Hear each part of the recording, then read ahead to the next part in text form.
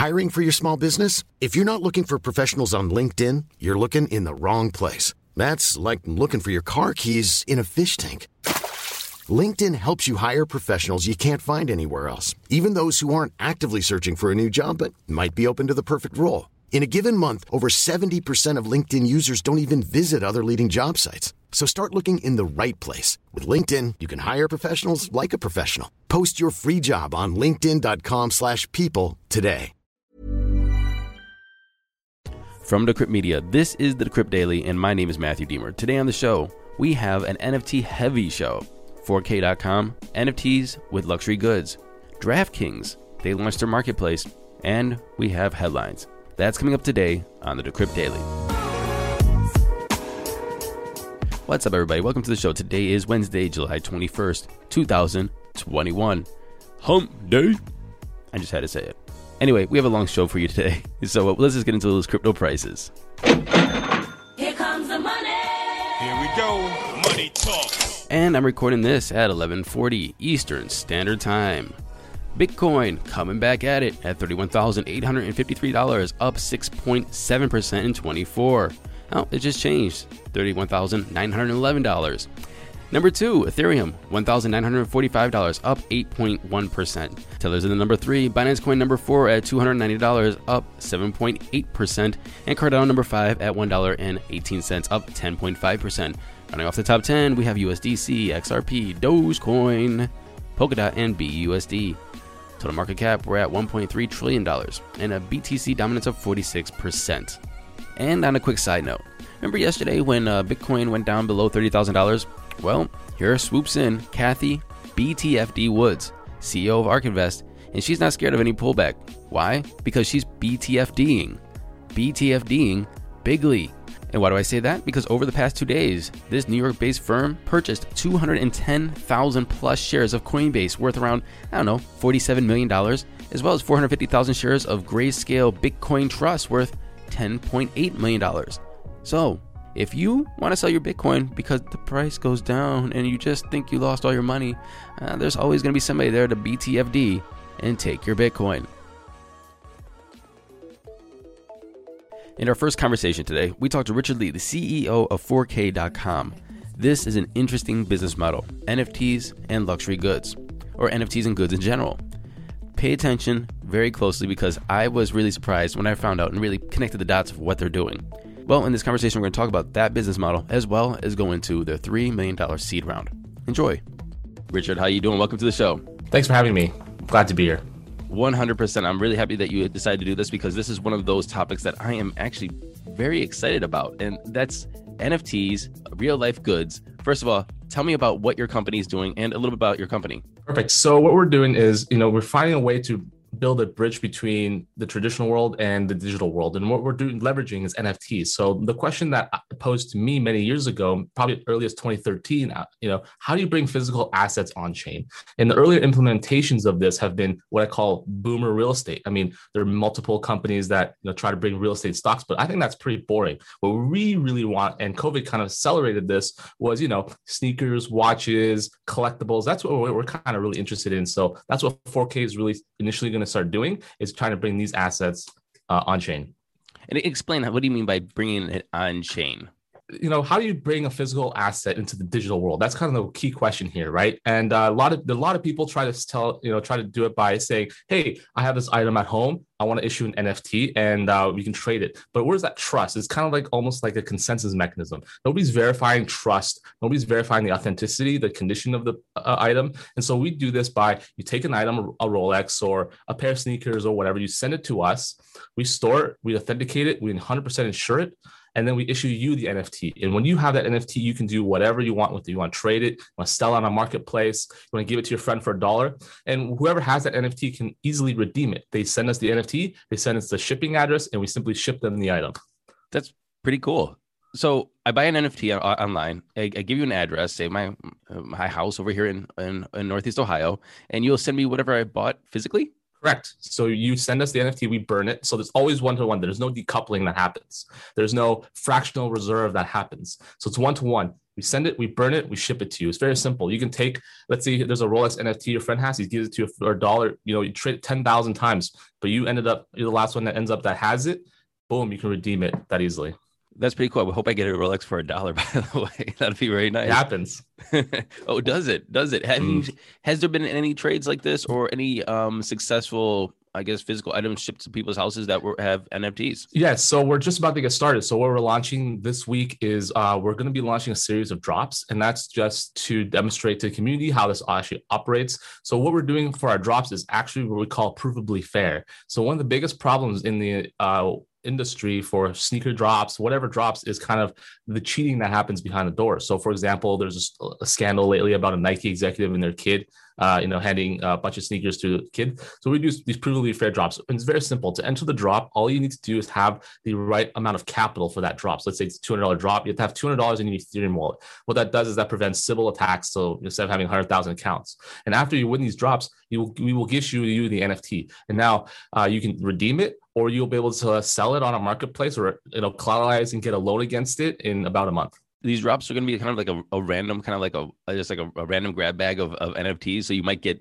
a watch, you might get a sneaker. Yeah, so we're doing it's more structured. So we're doing some so basically the items that we're going after are the most highly sought after items. We're not pushing like a lot of the things that in the NFT space is people trying to convince you to buy this. Like, please buy this thing because I think we're trying to convince you it's valuable. Our items that we're dropping is extremely high demand items, like the black red Yeezys, probably the most popular Yeezys out there. A Rolex Submariner Black, probably the most popular Rolex out there, extremely high demand. We're dropping, crypto favorite items like an RTX 3060s, RTX 3070s, these really high in demand, GPUs. And so it's not something that like, hey, I'll get this pair of sneakers and be like, oh, nobody really knows about some obscure piece. It's like stuff that everyone wants, and so it's extremely liquid. Well, you were inspiring me to put some Ethereum in my wallet, my MetaMask. Now, thank you very much. I would love to get myself a Rolex. Tell us about your seed raise. Yeah, so the story for 4K is about 4 years ago, I was trying to invest in a company that would try to bring physical assets on chain. I talked to a few of them. There was Materium 2017. There's Harbor. There was Centrifuge, Boson Protocol, Codex Protocol. And around December, I was like, late December, I was like, you know what? I tried to invest in the company for about 8 months trying to do this, couldn't find one. So I was like, okay, I got to start doing this. And so went out and, went out to put the deck, recruited a great team and started the raise. We raised $3 million from Electric Capital. Electric Capital led. We have IDO Collab in the round. We have Crosscut Ventures, which is a LA venture capital fund. We have Collab Currency, which does a lot of NFT, part of the collaborative fund. And lastly, we have a Consensus Mesh, Consensus venture firm. And, it was very high demand, I would say, very oversubscribed. But I think that when investors were listening to this, you can kind of see the light bulb moment, because as soon as it clicks, the people that get it really get it, and they see the huge potential. Because when you bring these assets on chain, it allows the financialization, arguably. It allows financial engineering, derivatives, ETFs, options, prediction markets built on top of this. Previous to that, there's not much you can do with these assets. They sit in your home, one-to-one, unproductive, unleveraged capital. So as a lot of these investors kind of understand, basically you're no longer treating physical barrels of crude oil, you're trading a financial asset. There was a significant amount of interest, and there will be very exciting things coming up that we're going to be launching on that side as well. Well, you just said something that I am very curious about. So you're basically, if you're taking this physical asset, say a Rolex, obviously has value, obviously is a store of value as well. You're talking about leveraging that capital. Can you explain a little bit more about that? Right. So let's say I have $1 million Rolex collection at home. It sits there unproductive capital. It's not leveraged. I can't get a loan against it. I mean, my only option to get a loan against it would be to go to a pawn shop. And that is an absolute terrible user experience. 20% interest rate. I don't even know that's not a great process. So what now is that, let's say you want to take half the collection, you pawn to 4K, you can turn into NFTs, and now you'll be able to go to protocols that will look like similar to Compound Finance or Aave, in which you'll be able to collateralize and get a loan against it. Let's say, you have this Rolex watch your dad gave you. You don't want to sell it, because if you sell it and you buy it back, you have to pay about 23% cost for you to do that. You need a short-term loan to pay off a credit card or medical debt. You're able to go there, get a loan against it instantaneously, like compound, no paperwork, nothing, boom, you pay it off. You can pay off that loan at a later date. And so what this allows leverage into the system. I'm able to leverage these physical assets. Otherwise, there's no possible way in the current world, short of the extremely high-end art market, where I'm able to actually leverage these type of assets financially. I think that's an awesome idea. But that also goes to one of the biggest issues then is like, I have the watch. It doesn't matter if you have my NFT. You try to come get my watch. Like, how do you enforce I don't pay back that loan? How do you enforce you getting the asset that I collateralized that loan off of? Right. So the thing is, you have to send the watch to us, right? So we are the storage company. So and if you don't repay that loan, it goes off to auction. Or you take the collateral and we go auction it off, right? So that's the key here. Like, it's like the Web3 world. There has to be a layer of trust. You trust but verify. Got it. I want to see somebody get a loan off their Yeezys. oh, you don't know the sneaker flippers. Like, I talk to them. These guys, it's crazy for them because look, they have a living room full of sneakers, Nikes and Yeezys stacked to the ceiling. It's a hazard. They sleep, they can't sleep at night because they're afraid of being robbed. Right. They have like shipping problems. Like, if you try to sell 500 pairs of sneakers, it's very challenging. Chargebacks, missed deliveries, it's a total nightmare to do it. And after all the fees, it's really hard to make money. And so now they can kind of just take that by a pallet, ship it to us, and they'll be able, it's all abstracted away. Now look at the other side. I'm a family office in the Middle East. I just want to buy, why isn't there an ETF for Rolex? Why isn't there ETF for popular Yeezys? I can sit there, I can buy $5 million worth of Rolexes and Yeezys and sell them 5 minutes later for a profit if I wanted to. So from the comfort of my home, instead of dealing with shipping, customs, tax, shipping back, chargebacks, all of that is all abstracted away. You're like almost turning yourself into a Amazon fulfillment center. Very similar, yes. FBA sort of sense. Richard Lee, CEO of 4K, thanks for coming on and telling us about this interesting development with NFTs. Great, thank you for having me. Moving into today's headlines. DraftKings, the fantasy sports and sports betting company, is launching its own NFT marketplace, and they're partnering with Autograph, which is Tom Brady's NFT site for buying, selling, and trading NFTs. Well, you're going to have Tom Brady NFTs and so much more. And here to talk about it is our editor-in-chief, Dan Roberts, speaking to DraftKings president, Matt Kalish, and sorry for the poor audio, but it's always better from the horse's mouth.